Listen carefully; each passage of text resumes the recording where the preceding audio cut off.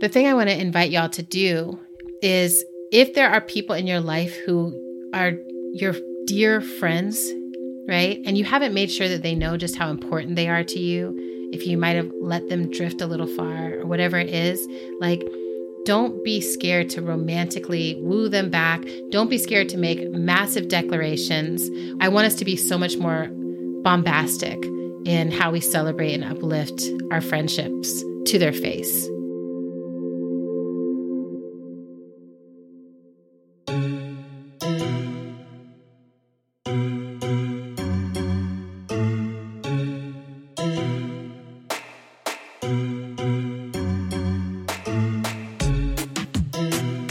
I'm Autumn Brown, a fan of the Fast and Furious franchise and consultant in name only, living on Dakota and Anishinaabe land, currently known as Minneapolis.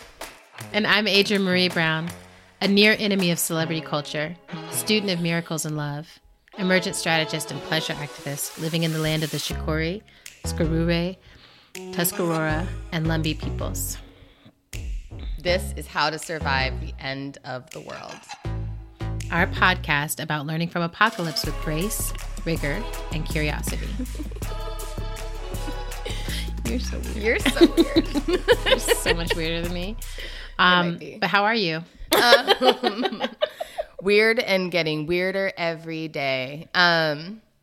Look, here's the deal. Tell me. The excellence of my life can't be disrupted. Ooh. That's what's up. I've had a really, my life was so dope that it could not end. Ooh, baby, Ooh, baby. baby. Okay. Like, I have had one of those weeks where, like, someone's fucking, like, coming for me and they can't get me. That's the week I've had. You're like, Aikido moves. Literally. I'm like, Aikido moves. Aikido is such a good life skill. Yeah. It's an amazing life skill. It's truly an amazing life skill. Let's see.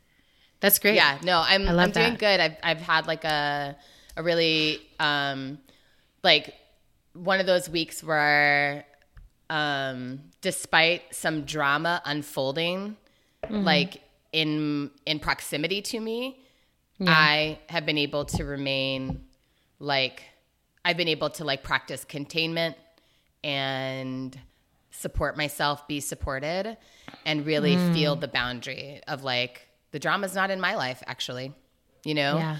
And that's, I love that. Fucking cool. Yeah. And it's like, I fucking mowed my lawn yesterday. My yard looks gorgeous. I'm in a weirdly good mood here at the end of this week. How are you? I am similarly feeling pretty great today. And I feel like it's been like the week has had every, like I just keep, I'm like, oh, that was every feeling again. Yeah, because you said that like 2 times ago. Yeah.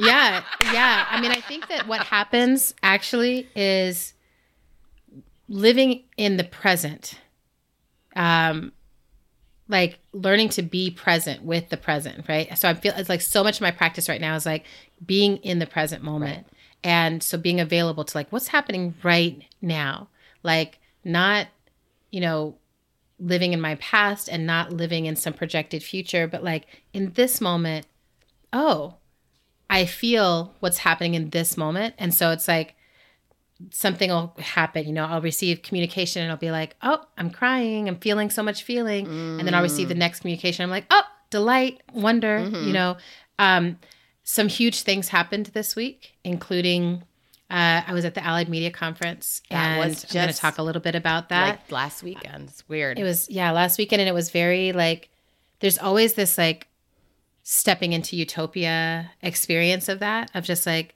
these are all the best humans and they're doing the most interesting things. And I got to be back in Detroit for the first time since leaving. And it was just wonderful. And then I came home to my home in Durham and it was just like my home in Durham is also wonderful. And I've got such incredible humans here that I adore. And I got to see so many. Like I'm doing more hosting and going places. So I had dinner with other people, I think 4 out of the 5 nights this week. I went and got my nails done with one of my friends. I'm getting my hair did. Like just being a neighbor with neighbors. Yeah, totally.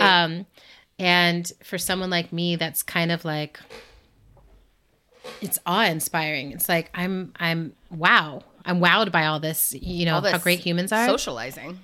Yeah. And I realized midweek that I got the edits back for one of my books. And because I was just in Detroit, the 3rd book in the trilogy was like bang, bang, banging on my door. Like the whole, you know, now the cityscape is like also the storyscape. And so there were viewpoints and perspectives that I was like, oh, this has to be in the 3rd book. And then I was catching up with different people and, you know, reminded of the new ancestors that have come into being in this past few years. And yeah, so there's just a lot that feels really ripe. And so I was like, okay, it's time. It's here. It's time. I can feel it. So I did my social media break, basically. I told folks, like, I'm going to step off. That's why you did that. I was just like, That's why I did that. You're like, why are you posting like, every single meme? I'm like the person who knows you, but like, why? I don't even know what you're talking about. I know. I'm like, who? Like, what book are you working on? What are we talking about now? You're like, what's happening, girl? What? So, yeah. So the 3rd book in the Grievers trilogy is the one that's going to get the business. And today I just sent back the edits to the 2nd one. So I'm like, great. That one is heading into the world. And fuck yeah. Oof. Yeah. Well done, sister. Yeah. Thank you. Okay. Well, this is a good place for us to move into conversation. But first, Flume of Awe.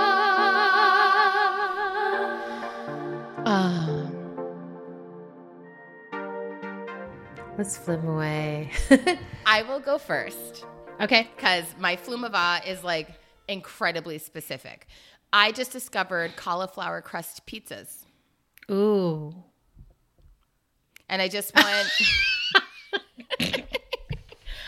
the world to know that like it is possible to have a delicious pizza where the crust is not made of wheat, which I never believed until last night. It's not. Wow. It's not the same. It's obviously not the same, but it is. It's cauliflower. It's cauliflower, but it is delicious. And so, if anyone's thinking about it, I bought the brand that I bought was from my local co-op, and it was called Caulipower. Oh, cute! It's very cute, and I'm gonna like make another one tonight. I think because I'm on a roll. Wow. I'm really proud of you. I'm in awe of myself for trying it, and I'm also in awe of like human ingenuity.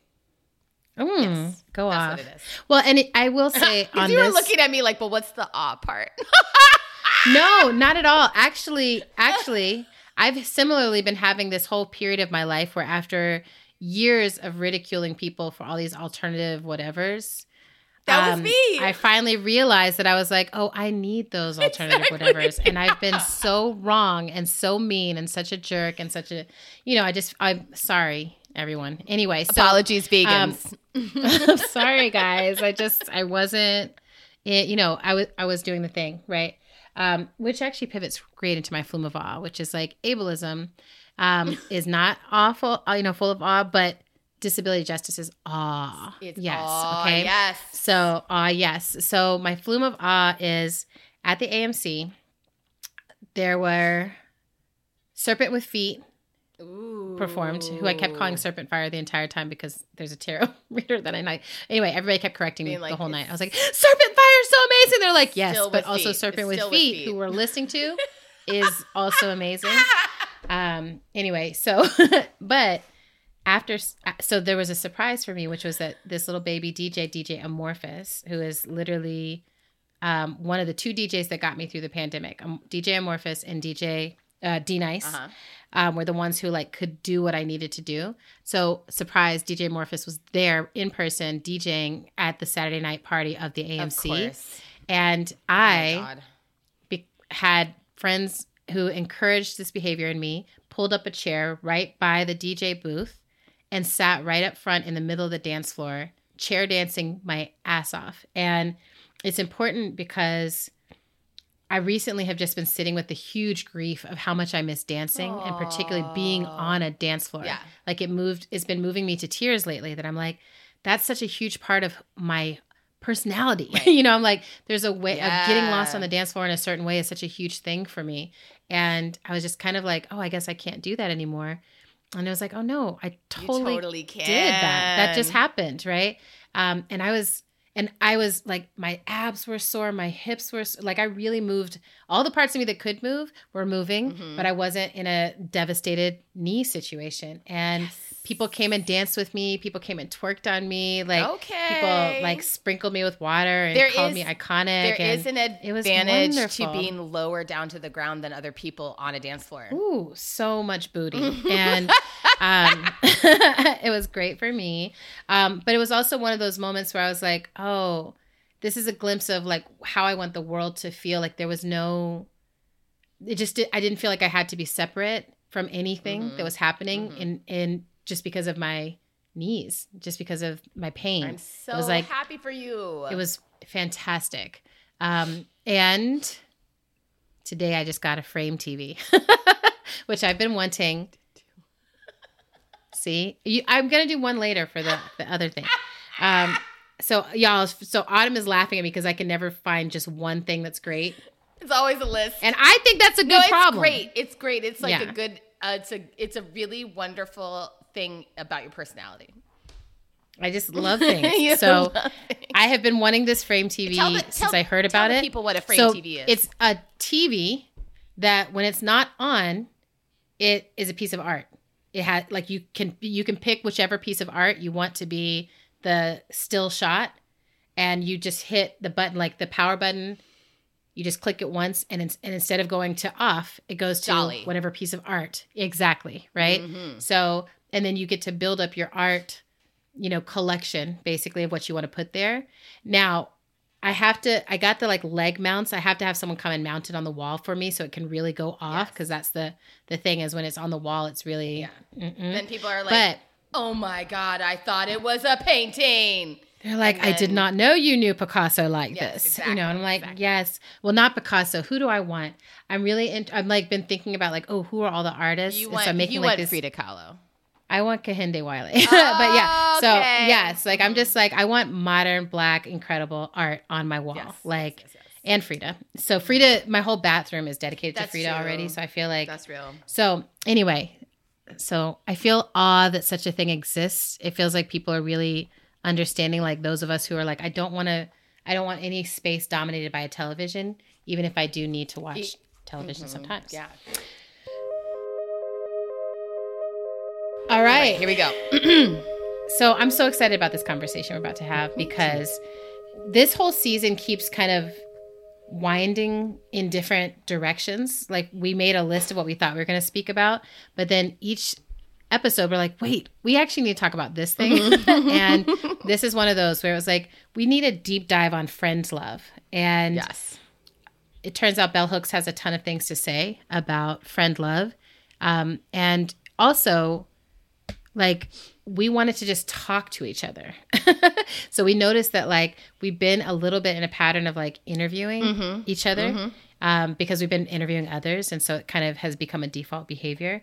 But we're like, what if we don't interview each other? What if we just talk about friendship love? Yeah. So we're excited because... We're not going to ask... We didn't prep any questions for this conversation. I don't have to ask you shit. I don't have to ask you shit. But what we are going to do, let's... But you might ask me about my shit, because that's one thing friends do. So what I think we should do, because we've got these quotes that you found and pulled for us... Yeah. I think we should just take turns reading some of these quotes. What do you think? Let's do it. Bam. I'll start, and then let's just go tag back and forth. These are things that Bell Hooks had to say about friendship love.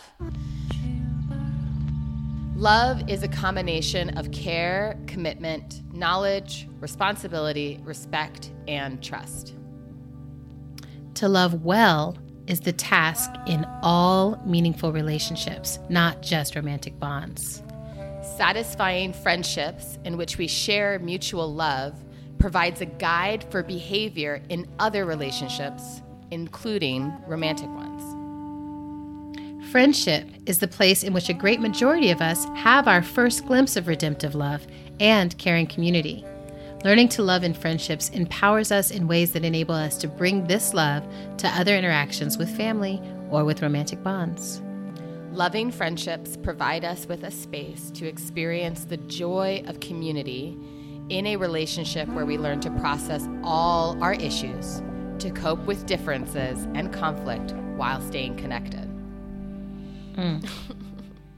It's so good. So good. It's so good. And I feel like with a lot of Bell Hooks' writing, and particularly with it in this book, I find that each time I come back around to it, it's like, ooh, I understand this in a whole nother way now, right? So the first time I read this back in, I guess college, like, I was a baby. But the first time I read this, it was like, friendship was like, for me, and I think for us, probably we share some of this, it's like we moved every 2 years. So it was like friendship was something that was like, oh, hey, who are my people here? Great. Let's drop in. Let's share everything with each other. And then when I move on, like we may or may not stay in touch. Nice knowing you. It's been great knowing you. Yeah. And so I knew how to do depth for 2 years at a time. And then moving into college was like, okay, I had my first experience of starting to build friendships that lasted longer than that. And those friendships, a huge number of them, I think probably in my inner circle, 2/3 of those people came from That's right. that college experience, right? Are still some of my closest people. We have gone through falling in love, falling out of love, surviving cancer, losing parents, losing grandparents, losing babies, everything. Yeah. Like we have, and raising children, covering each other's financially, helping each other out of debt. And all through it being like, wait, how do I get to know myself? How do I understand who I am? Mm-hmm. We've all put each other onto like, oh girl, therapy. Ooh, right. Therapy. Ooh, somatics. Ooh, Buddhism. Ooh, we are all going to level up together here, y'all. And, and along the way, I have found other friends, but these relationships are the most precious, long-standing relationships of my life. And it's not what I was raised to think would be those relationships necessarily, but it's something I'm so grateful for now. Like as romance moves in and through my life, I never feel alone. I never am alone, right? I'm always in a community that intimately knows and understands me, helps me understand myself, and who I care for so deeply. Like it's joyful responsibility with these people. Yeah, just like piggybacking off of what you were saying about the duration of friendship, or having friendships of duration be something that like didn't get introduced to us until we were in college. I think one of the things that I've noticed, especially in the last 5 years when I've been going through some of like the hardest parts of my adulthood, has been like some of the fear that is aroused in being known, and like, I just had this really incredible exchange with my bestie yesterday because I was, going through some fuck shit and I was voxing her about it. And she was like, and she voxes me back and she is like, oh yeah. And I see this, that, and the other thing happening in your pattern. And I got real defensive and I was like, you just made me mad, blah, blah, blah, blah, blah, blah, blah, blah. And she was like, I'm so glad you told me that I made you mad. And also here's the truth of what I see. And I was like, I know, you're right. I know you're right. Okay. You know what I mean? It was like, it was an amazing, it's so it was good. Such an amazing exchange. Cause she's like, cause we've reached that point in the relationship where like, we both are like, we have grown up so much together that we both are capable of informing when we're angry, and we are both capable of receiving feedback and being like, yeah, thank you, I always want to know. And we're both capable of being like, I see you're mad and I'm holding my ground because I love you. Exactly. So one of my dear friends I call neighbor because we decided that even though we technically don't live anywhere near each other, our relationship is that of neighbors. Like we're like, we check on each other morning, noon, and night. And we're really like in it. It's so sweet. So we're like, hey neighbor, good morning. You know, what are you working on today? All the things. And, but we give each other sometimes feedback where we'll be like, look, don't punch me. Okay. But I need to say, right. I need to tell you, and this might make you want to punch me, but I need to say, right. And so we know, like, when we get that little forward, it's like, okay, what's coming is probably going to be hard to hear. Real truth. Yes. Okay. And of course, you know, we also have taught each other everything we've learned. So I shared the assessment model from somatics where it's like, this is my assessment. This is what I see. It's not the truth. You know, you're the person who knows your truth. I can't tell you, but what I can say, can reflect back to you is this. And it might make you want to punch me, but here's what I think. Or, you know, if one of us, and this is true in almost all my friendships now, if any of us are like gung-ho, like, hey guys, I'm fine and I'm going to do this. Yeah. Right? Then the other person can be like, okay, just due diligence. Just want to double check that we've dotted the I's and crossed the T's, and this isn't going to be like jumping off a waterfall, you know, that you can't handle or whatever, right? And it's so helpful because at least for me, what I've noticed, my pattern is actually, there's almost always that period of like, ooh, this is hard and I'm feeling the hard thing. And then way too fast, I want to be like, I'm good. It was fine. Yeah. It's fine. Yeah. Right? And I want to look at my resilience. I was like, did you guys notice today how resilient I am? I got a cup. It says Adrienne was resilient again today. What? So, or whatever it is, right? And then my friends, like, I think that's the secret of friendship in some way that I didn't understand until probably my 30s, was it's not and we talked about this with the pressure testing a relationship, you know, a few episodes ago. I think the same is really true for me with friendship, where it's like, until it's pressure tested, until you've gone through, maybe we are not friends.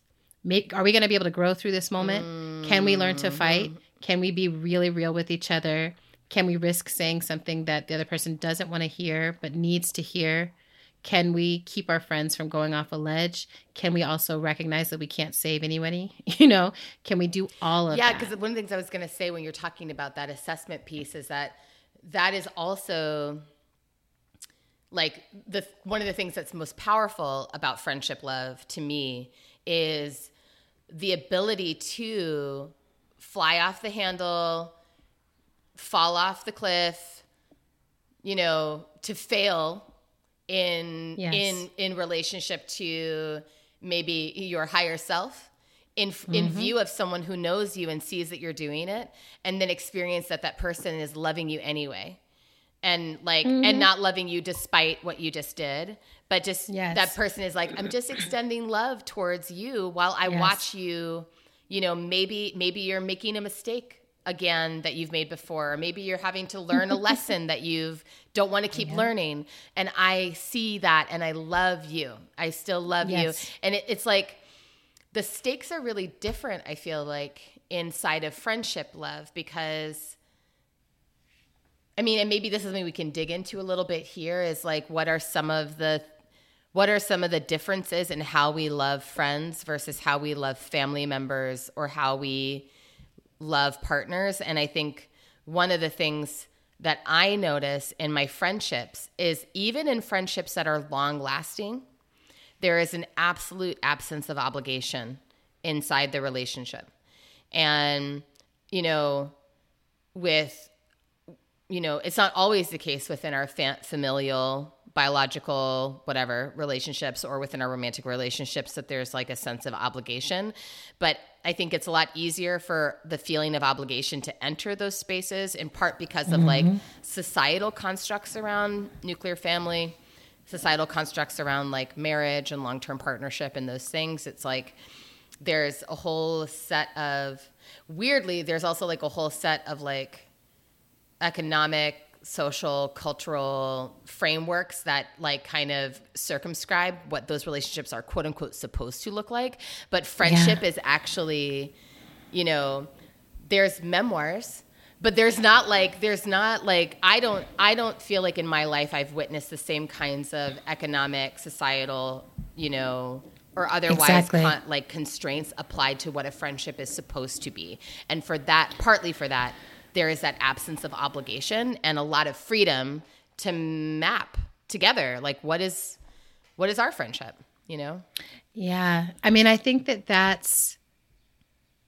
I'm trying to think of that. I'm like, does that feel true for me? I feel like in the way that you're talking about, like legal obligation, absolutely, like expectations.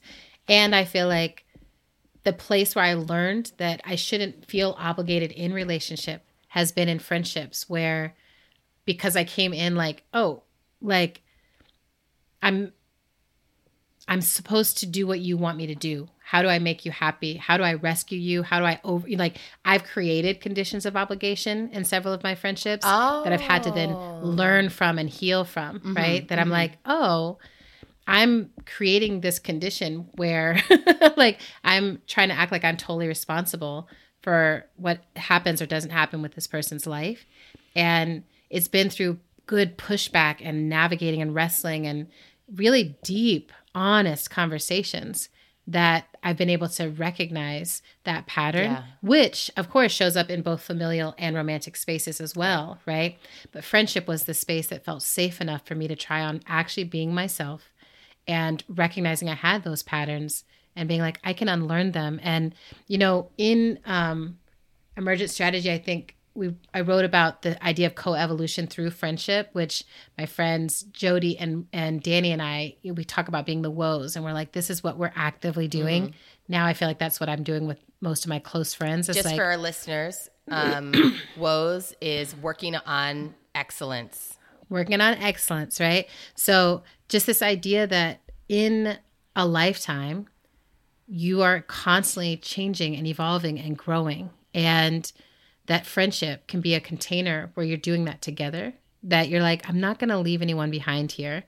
We're not going to leave anyone behind here. We don't talk about each other in a gossipy way. Like if we talk about each other, it's to figure out like, how do we make sure this person is receiving the most compassionate, loving support right now? Right. And like checking in sometimes on like reality, you know, like there's definitely been more like, did you see this? Is this okay? We need to have a moment or whatever. Yeah. And I think I mentioned this also, that a lot of my friendships happen either in groups or in triads. Yeah. And there's something about that nature also that feels really sacred to me, that I'm like, oh, I love my one-on-one friends. And a lot of, you know, I'm like, I tend to do both. Like, even if it's like, there's a trio of us and I'm also, you know, still cultivating the one-on-one connections with people. But that idea that's like, I'm not going to stay the same. I'm not committing to stay the same. Right. I shouldn't stay the same. I want to grow. I want to be better. And I want to do that in relationship with other people. I also wanted to like talk about the aspect of like friendships going in and out in a way that I think, at least for me, other relationships don't tend to do quite like this, where there'll be friendships where it's like, oh, we're really close. We're really tied in, maybe geographically or just, you know, because of what's happening in our lives in a given moment. It'll be like a deep tying in. And then like a friendship can drift. And sometimes it can be like, oh, we've grown apart. And I don't feel a bitterness or a heartache about it, because it's like, yeah, it's okay. Like we really served each other's friendship needs and purpose in a certain period of our lives. And now that's shifted. And with the closest friends, it's like, we might drift out of daily contact, but whenever we sit down, it's like, okay, but we're dropping right back down to where we know how to be and picking up there. And I've had several friendships do that cycle of kind of drifting apart and then coming back and being like, oh, it's so exciting to see you again. And it's so exciting to realize like, yeah, I really want this friendship right now. I find that to be so relaxing, right? That it's just like, like I can trust that. I have to say, I feel like one of the things that I look for, in part because of the fact that I'm a Sagittarius, but also in part because of how my life is set up, I orient more, I think, to the kinds of friendships where we can go for quite a bit of time without contact and then resume contact without a ton of preamble or need to like, you know... you know, so I think almost all of my closest relationships are like that. And also I do have some friendships where one of the things that I've been able to identify with those friends is like, if I disappear, that's a sign, right? Yes, that's a sign. That's a sign to come looking for me and to keep kind of like poking the bear until you hear back from me, because I think for some of us, again, that like the pain of being fully witnessed in what some of the things are that we are dealing with inside of our lives can mean that as things get harder, we actually lean away from friendship, right? Like that was one of my big learnings going through my divorce, right? Was that like once I hit divorce territory, I had to open up the curtains so that all of my closest folks could see what was actually happening inside my marriage, which was so hard for me, because I had spent so much time being like, friends, it's all normal and healthy and feminist. And it's like, no, it was not any of those things. Right. So like, I realized in that time of my life how much I had been kind of like falsely intimate with my friends, even my closest friends. And then and I still have to do this, right? Of like noticing like, oh, if things are hard, then sometimes I'm be hiding those hard things. But then I have now because I have really good judgment when it comes to friendships, I've surrounded myself now with the folks who know to come banging at the door until I'm like, okay, actually, blah, blah, blah is happening, right? That's right. So that's really good. I think that's interesting. But there was something you said, about drifting apart, coming back together, because there's also that element about rupture. Like just the fact that in a way that like most people, like when you have, let me say this in a way that's not generalizing. I'm just thinking about my own experience, right? Of like romantic rupture versus friendship rupture. And like how,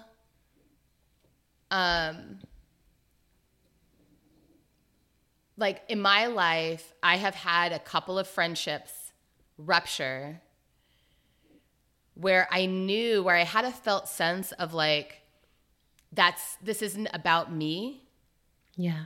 In a way that I couldn't have inside of romantic relationships, if that makes sense. Yes, like, it does make sense. Or I totally get like that. there's a way that you can kind of go through a rupture with a friend where you can maybe see your own stuff more clearly. You can each see your own stuff a little bit more clearly in a way that I think it tends to be messier in family and in romantic relationships.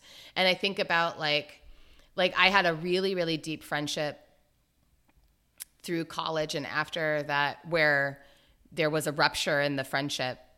And then we went probably a good, 7 or 8 years without seeing each other. And we never became close friends again.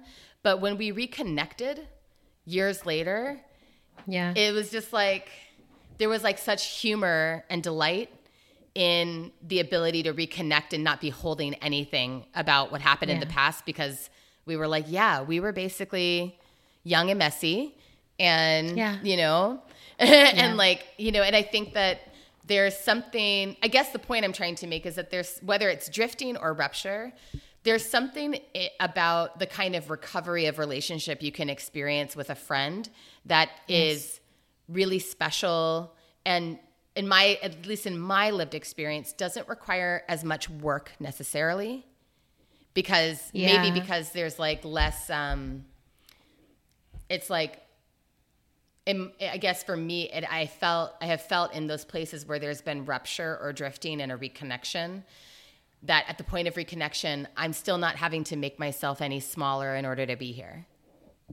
Oh, I love that. I mean, I think that that's like the sign of good friendship always, right? It's like, oh, my whole self is welcome here. Yes. That's actually the only friendship I'm interested in. And, I have definitely also experienced that friendship rupture, a friendship heartbreak, I've had friendships where I realized that we were no longer compatible friends. I've had one in particular, dear friend, who kind of just ghosted.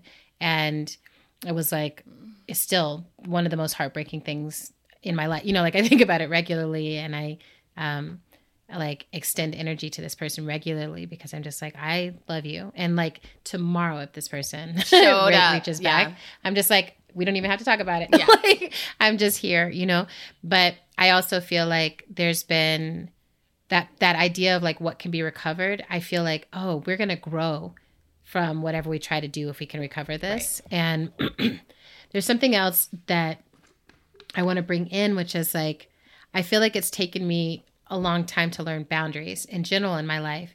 And I feel like friendships, often through those drifting and the ruptures and all that kind of stuff, is how I have really learned to articulate boundaries, to feel like, oh, wait, hold on.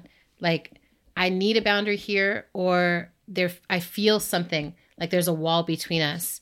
What does something shift that I need to know about? Yeah. Like being able to get really into the subtleties of the emotional connection as it moves and changes, and being with people where I'm like, are you willing to talk about that?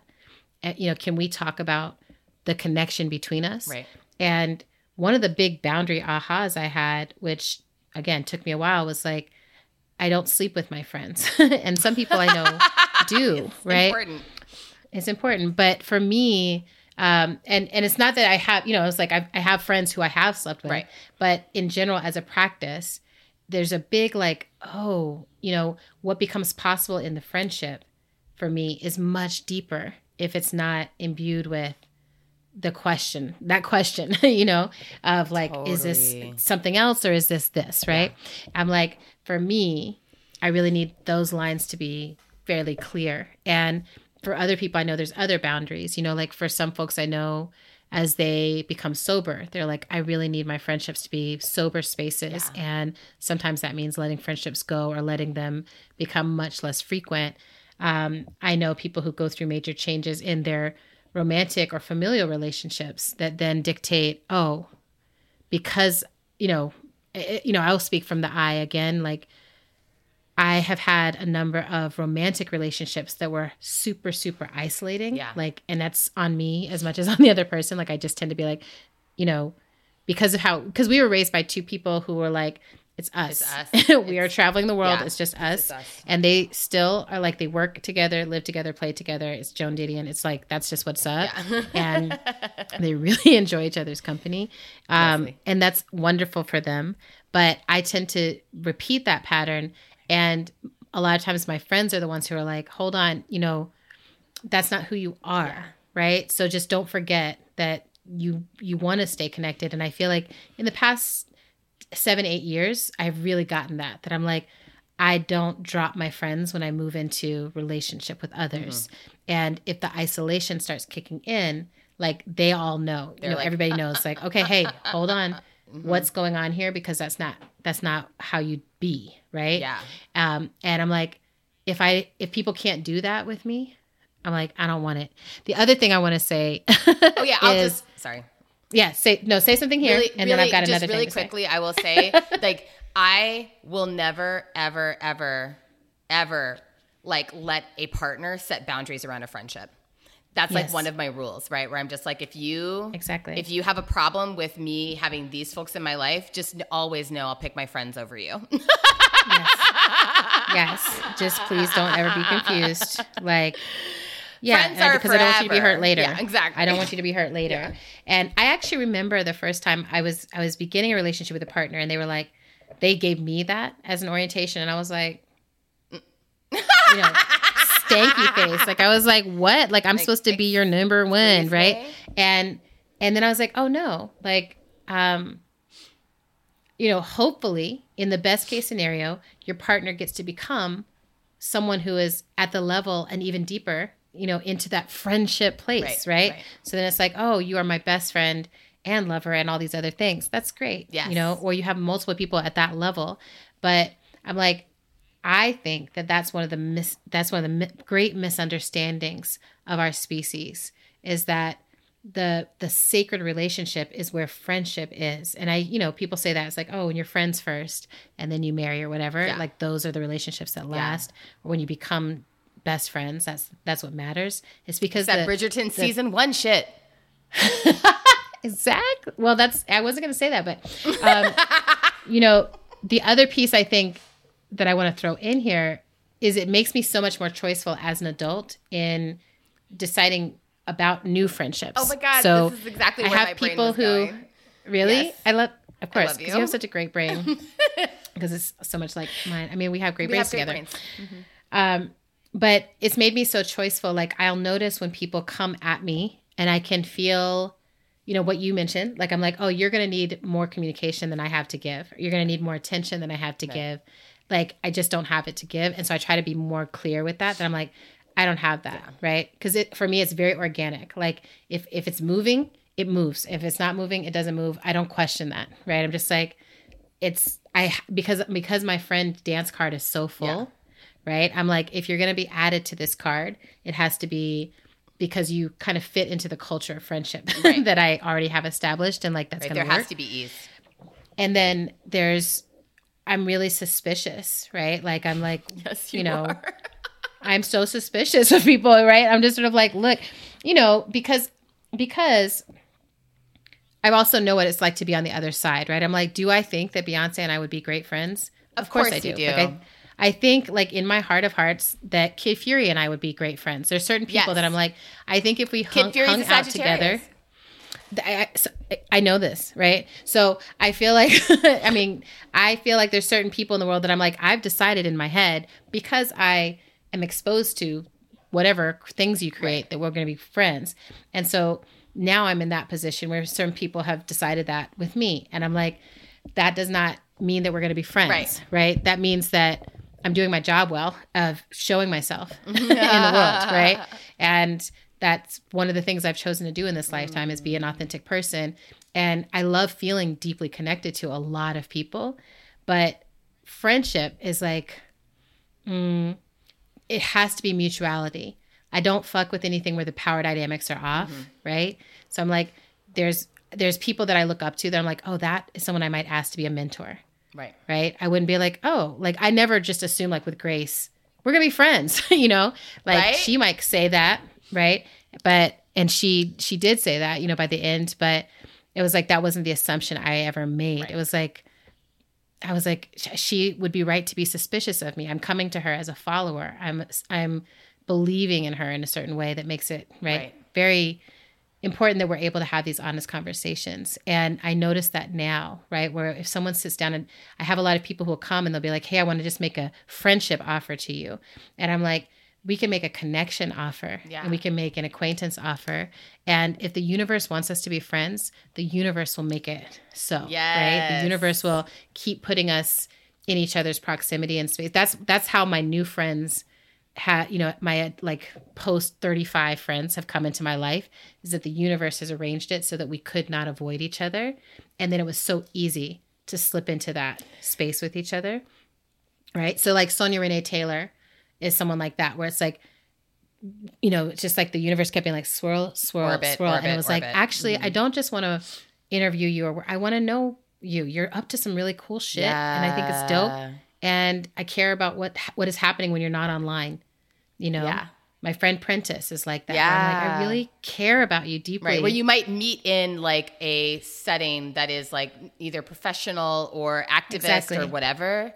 But then there's a choice, right? And I want to name that it's like, you know, I think when we're younger, especially like college, it's like, okay, I was thrown together. I was on the same floor. We were in the same class, whatever. And then there's a point at which you still choose, like, we're going to keep this going. Yeah. And even if we move to other places, we're going to keep this going. And that same choicefulness, like, which I think for Bell Hooks was at the heart of love, truly at the heart of love, is like, we don't fall into it. We choose to go into the journey of love and to do the work of love. Well, yes. And this is one of the things that I've been like just holding is the choice of, like, I'm choosing to love you, and I'm choosing to deepen friendship with you because of love. Yes. With also that experience that sometimes making a new friend literally does feel like falling in love. You know? Oh yeah. I mean, I've often felt that way, that when I'm making a new friendship, I'm just like, wow, like, you are so cool and awesome, and I love the way your brain works, and I love like talking to you, and like, I just want to be around you all the time, you know? And like, do you feel attraction in that sometimes? Like, sometimes, because I often will feel that, like, I'm like, I feel very attracted to this person, at least in that first wave, and so I've got to let that wave ride out for a little bit so I can tell. the like, am I ovulating? Like, what is going on? literally what's happening. It's like, do I want you or do I want to be your best friend? Oftentimes, truly, it is biological. Like I'm like, oh, I'm literally just ovulating. That's what's happening. If I wait another week, we can be friends. But then sometimes it's also just the like my best friend Lex and I love to talk about this, about the fact that like there was like wooing of one another that happened in the early stages of our friendship because we met in college and we knew each other. Like we had mutual friends in common who we were both close with. So we like knew of each other and had like witnessed each other, observed each other, but like both had sort of stories about how the other person wasn't, you know, like, well, they would never want to be friends with me. Right. Aww. And then one night he's way out of my league. Yeah, definitely. Yes. Or just like, you know, that person's like too cool for school, you know, but like both of us are Sagittarians. So I think part of our story, some of the storying was like, you literally are so cool. Yeah, you literally are extremely cool. But I remember one night we were probably juniors at this point, maybe sophomores or something. I can't remember exactly. Oh no, it would have been sophomore year. I remember one night I was leaving my building and I was about to walk to like the music building on campus. And Lex just also happened to be leaving the same building. She didn't live in it, but she was like visiting. And she offered me a ride because she recognized me because we had like maybe just a month before had dinner together with our mutual friend. And we get in the car and just started, you know, and then it was like a 10-minute ride or less than, it was like a 5-minute drive. And then I get out of the car and I'm like, okay, she's clearly the person I'm supposed to be like friends with, you know? Yes. And like over the summer after we connected, she like sent me like mixtapes and we wrote each other letters. And it was like, you know what I mean? It was like, there was something very, and there wasn't physical attraction, but there was something very romantic and very like, you know, I'm intentionally like, you know, pulling you in and also letting you know that like, I want more of this, you know? Yes. And then it never did stop. And then we started making music together, which then also made it even more like boom, boom, boom, you know? And so now here I am in my 30s and I'm starting like post-pandemic living in Minneapolis. I'm starting to kind of like turtle shell, like come out and be like, who are my people here that aren't the people I already knew when I moved here. And that's been a very special experience to like making new friends through my dojo and like, you know, just like figuring. Exactly. In community. Right? So first of all, I have to say, I love that experience you shared of the falling in love with Lex. You know, I feel like my friendships with Danny and with Janine are both very similar. Like where it was like, I remember meeting them. I remember everything. Yeah, everything. You know, like I'm just like, I remember everything. I remember being like Danny had just gotten a fresh haircut. And I was like, that's the coolest person I've ever seen in my life. Oh my God, Danny is so that person cool. will talk to me, right? But like all of my friends, actually, that's a common trait amongst my friends is they're people who my first take is like way cooler than me. It was never going to happen. Right. Like, I can't imagine them spending time talking to me. Notice me. And I know, like, which is like whatever it means, you know, but I think there's something sweet about that then when we land in the friendship, I'm like, I'm the luckiest person ever. Right. Like this, I just get to hang out with this cool, often Gemini person. And I'm like, this is great for me. So that piece. And then I also wanted to say, there was something else. I wanted to talk about our friendship when you mentioned the music, right? Because I'm like, you know, our friendship started so young, so early in life. And like there was the sisterhood, but then there was a period of choosing, like actually we're going to be friends. Yeah. And with both you and with April, it's like this period of choosing, like not only are you my sisters, but you are my friends. And here's what we're making this choice. And with you and I, the process of sharing our poetry, sharing our music, sharing our art with each other was actually like a huge part of it. Of how we built our friendship. Exactly. Of how we actually built our friendship. And it has consistently been with many of my friends, one of the acts of intimacy, right? Yes. Like it's like, okay, one of the acts of intimacy is like, show me what you make in the world, right?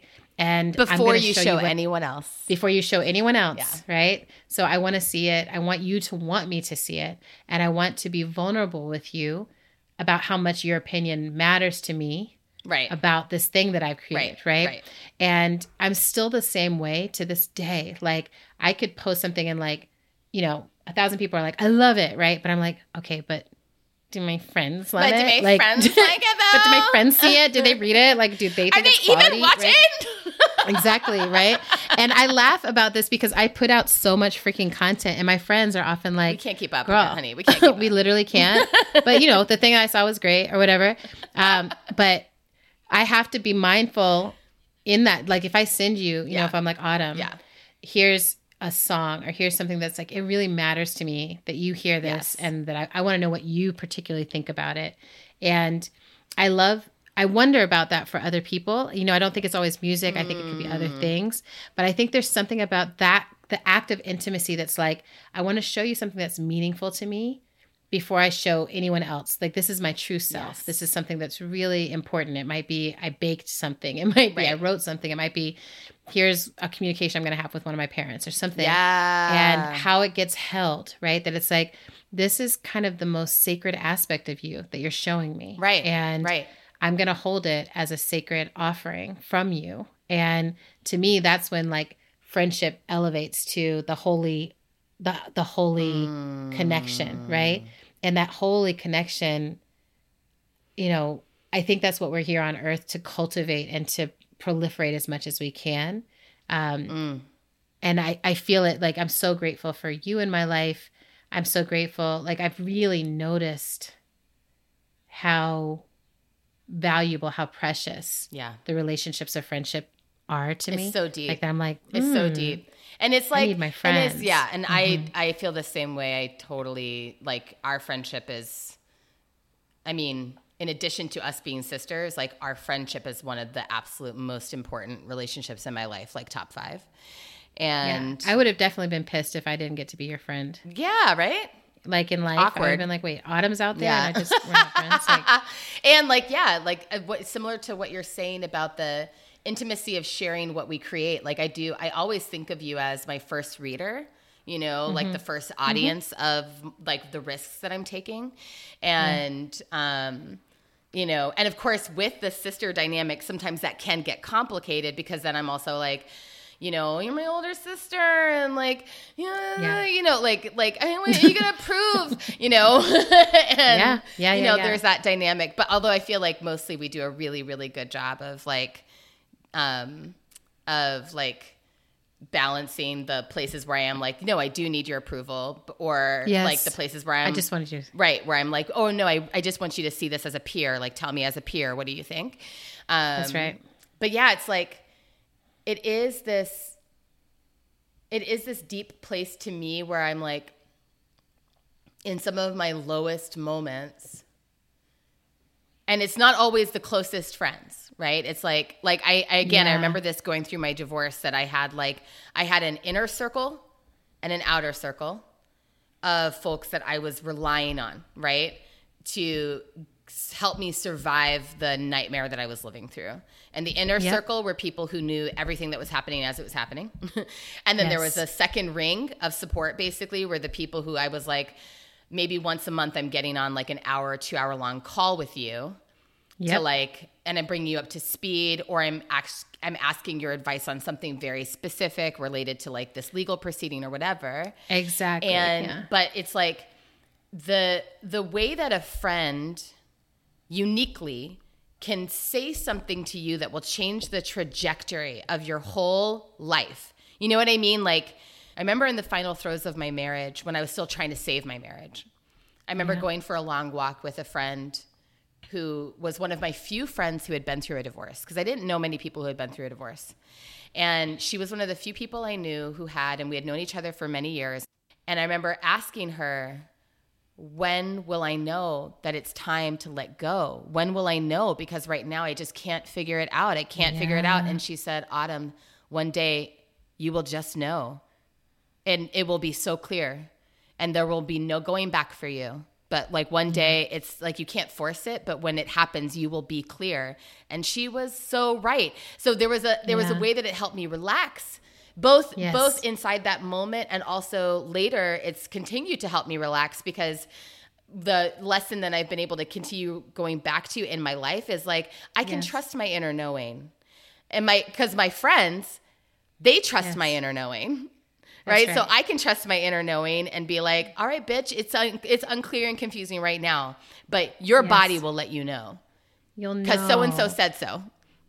Exactly. I remember the reverberations of that conversation. And I remember in your life, in my life, I remember just so many moments where it's like, girl, a friend just got me together. Yeah. One thing about me, I told my friend and she got me together. Okay. And I am now together and now I know what the hell to do or not do. Yeah, yes. And, there's something about, I recently had a friend who I was like, did you see me? Did you see what I was up to? Did you see this thing that I was doing? And my friend was like, yeah, but I trust you to make the right mistakes for you too. Ooh, right? Charlie. And it's just like, those are the lessons, like you're learning the lessons that you need to learn. And even as you're learning them, I can hear in the way you're communicating. I can hear in the questions you're asking. I can hear in the way you're thinking about it. You're learning, right? And our job in this lifetime is not to be bumper things, to be, what do you call rails. Those? Like guardrails. Yeah. Bumper rails on each other's lives and keep each other from feeling anything. Is to be like, I see you. I see you going in the gutter if you're going in the gutter. I see you knocking it out and getting a strike if you get a strike. Like whatever it is, I'm right here. I'm witnessing you. And the machine's always going to bring you back to me, right? It's like when you come back, I'm going to be so excited to hold you again. Like, I love you. Tell me what happened, right? And I don't know if the bowling metaphor quite works, but I do know that's what the machine was. Okay, got it. I was like, thanks. I was going to just act like I was following. But what I love about what you said is that sense of like, a true friend will never let you be in danger, but they also won't stop you from experiencing your life. Yes, right? Like that's what I'm hearing in what you're saying. Yes. And I feel like when, my tendency, and I think a lot of us, is like, oh, I was living my life and now I'm ashamed. I'm so ashamed, right? And I have such good friends because they're like, oh no, girl, like there's nothing to be ashamed about. Look how brave you were. Yeah.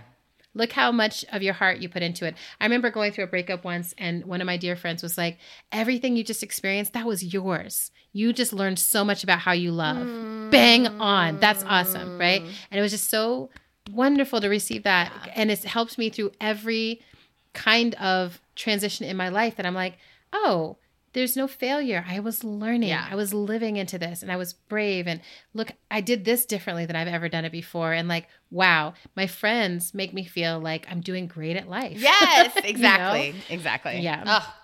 Oh my God. I know we have to lay it down here. But yes, gosh, sibling. I love talking about friendship. Me too. And I want to just, I think before we let go, I want to encourage our listeners to tell Beyonce to be my friend. No, I want to encourage our listeners. Don't scratch it. No, I want to encourage our listeners. Like, no, but do you know what's so funny is literally I have avoided every opportunity to meet her ever. So it's not a real thing. I don't want to meet her. No. I need you to just forget we had this talk. All my podcast friends. What just happened? Go okay. ahead. The thing I want to invite y'all to do is, if there are people in your life who are your dear friends, right? And you haven't made sure that they know just how important they are to you, if you might have let them drift a little far or whatever it is, like, don't be scared to romantically woo them back. Don't be scared to make massive declarations. One of the ways that most of my close friends, like, once it got cemented in, was that I started doing this gratitude practice every year where I would just send like love notes to my friends of like, thank you so much for being my friend. Here's what you brought to my life this year. And it just like, I don't have to do it all the time now. It was something that was like, I just need you to understand how important your existence is to my existence. Yes. Like, I don't care what else you accomplish in the world. You have been such an excellent friend to me. And I think especially coming out of COVID, every time I see my friends now, I'm just like, I'm so fucking glad you made it this far. You are so important to me. Like, it's just a preciousness that I want us to be so much more bombastic in how we celebrate and uplift our friendships to their face. So let's do it. And on that note, as we make our Yes. transition into top culture, let's hear a little bit of listener audio. Let's listen to another one of our. We've got so many of these beautiful messages from listeners describing what love feels like. So let's just bring in one more voice. Here is beloved survivor Rosemarie Wagner.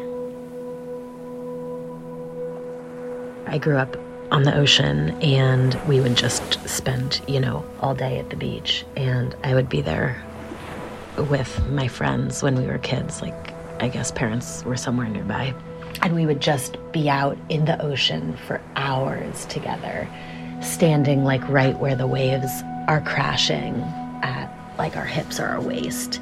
And you'd just be standing next to your friend, talking, and the waves would be crashing right in your faces, and you'd be like, talk, crash, wave, salt water in the face.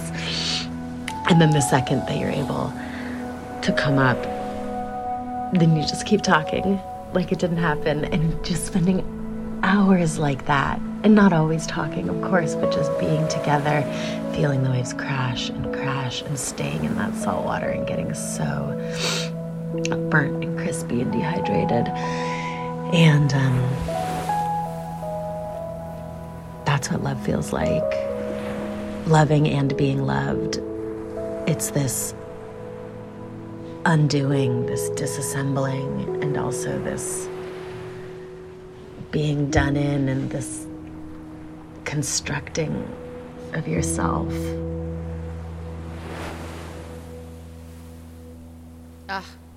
Okay. Fantastic. Fantastic. Oh, wow. Oh my God. I love it when that happens and it's an accident. It's the best. Okay, time for our top culture segment. Awesome. I'll go first. You go first. Well, actually, maybe you should go first because, well, no, I'm going to go first. Okay. So you're my top culture, Autumn. Damn it! You took mine! Tell the people. Oh my God. So yesterday. Autumn, yesterday. Oh my God. So yesterday, Autumn sent me. That's a whole word. That's a whole word and a t-shirt and a vibe. So yesterday, Autumn sent me a song that she's been working on, and she has been part of this songwriting class. Autumn's been an incredible songwriter forever, like our whole lives, an incredible poet, musician, all of that. And she's been like hinting and teasing that she's like, I'm making music with this friend. I'm making music with this friend, right? And I'm always like, I want to hear that music that you're making with your friend. Okay, yeah. Okay. So finally, yesterday, she sends me just a video of her looking into the camera, playing the freaking piano, singing a song that she wrote. And I am ugly crying by the end of it. It's striking all the chords, right? It's hitting all the places that need to be hit for me. What a pop song, what music should do. I was like, I want a whole musical of just this. I want to do work with you. It's so, your voice sounds incredible. The music is incredible. The fact that you can do both at once is incredible. The lyrics are genius. Oh, I can't wait for the whole world to hear it. So it's so good. And so then what I do when I like to, I was like, okay, now I have to just listen to it on repeat. So I've been listening to it basically for 24 hours. And I think it's the best song of all time. So that's my top culture. Oh my God, I love you so much. As yet unreleased song.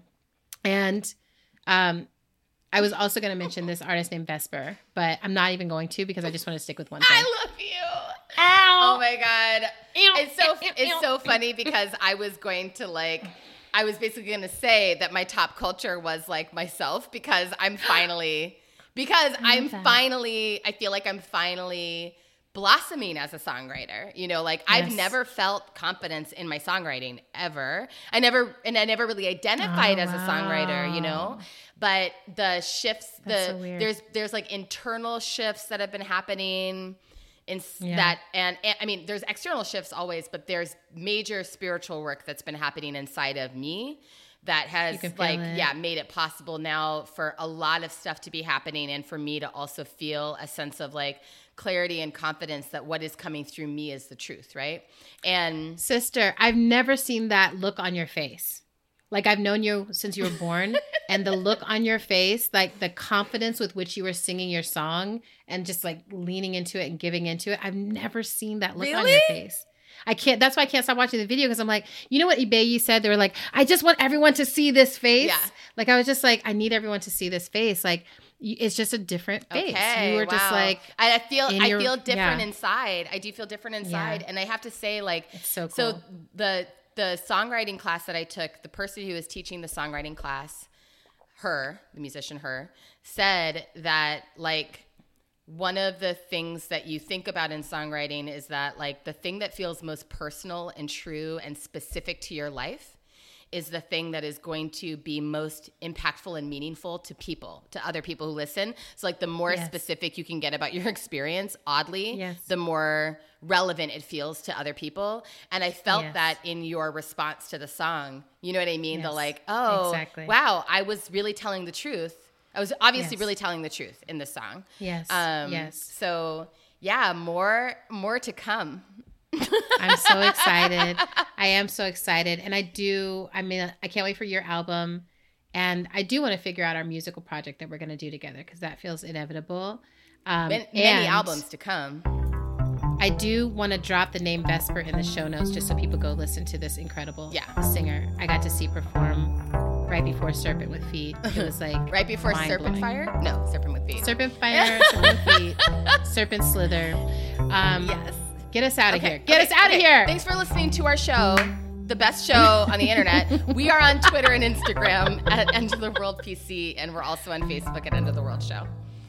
You, and you can make a sustaining donation to our show by visiting our page at patreon.com/End of the World Show. Another incredible thing you can do to help our show sustain itself is to write us a review on Apple Podcasts or other places. Thank you. If you don't like it, don't mention it. Keep our name out your mouth. How to Survive the End of the World is produced and edited by the incomparable Zach Rosen and transcribed by Jess Pinkham, and our guest transcription artist for the summer, Sarah Rubbins-Breen. Music for today's show comes from Tunde Olaniran and Mother Cyborg. We are going to go swim, enjoy the rest of the summer, take a little break, and we'll be back in your ears next month. We love y'all. Be a friend. Yes, be a friend.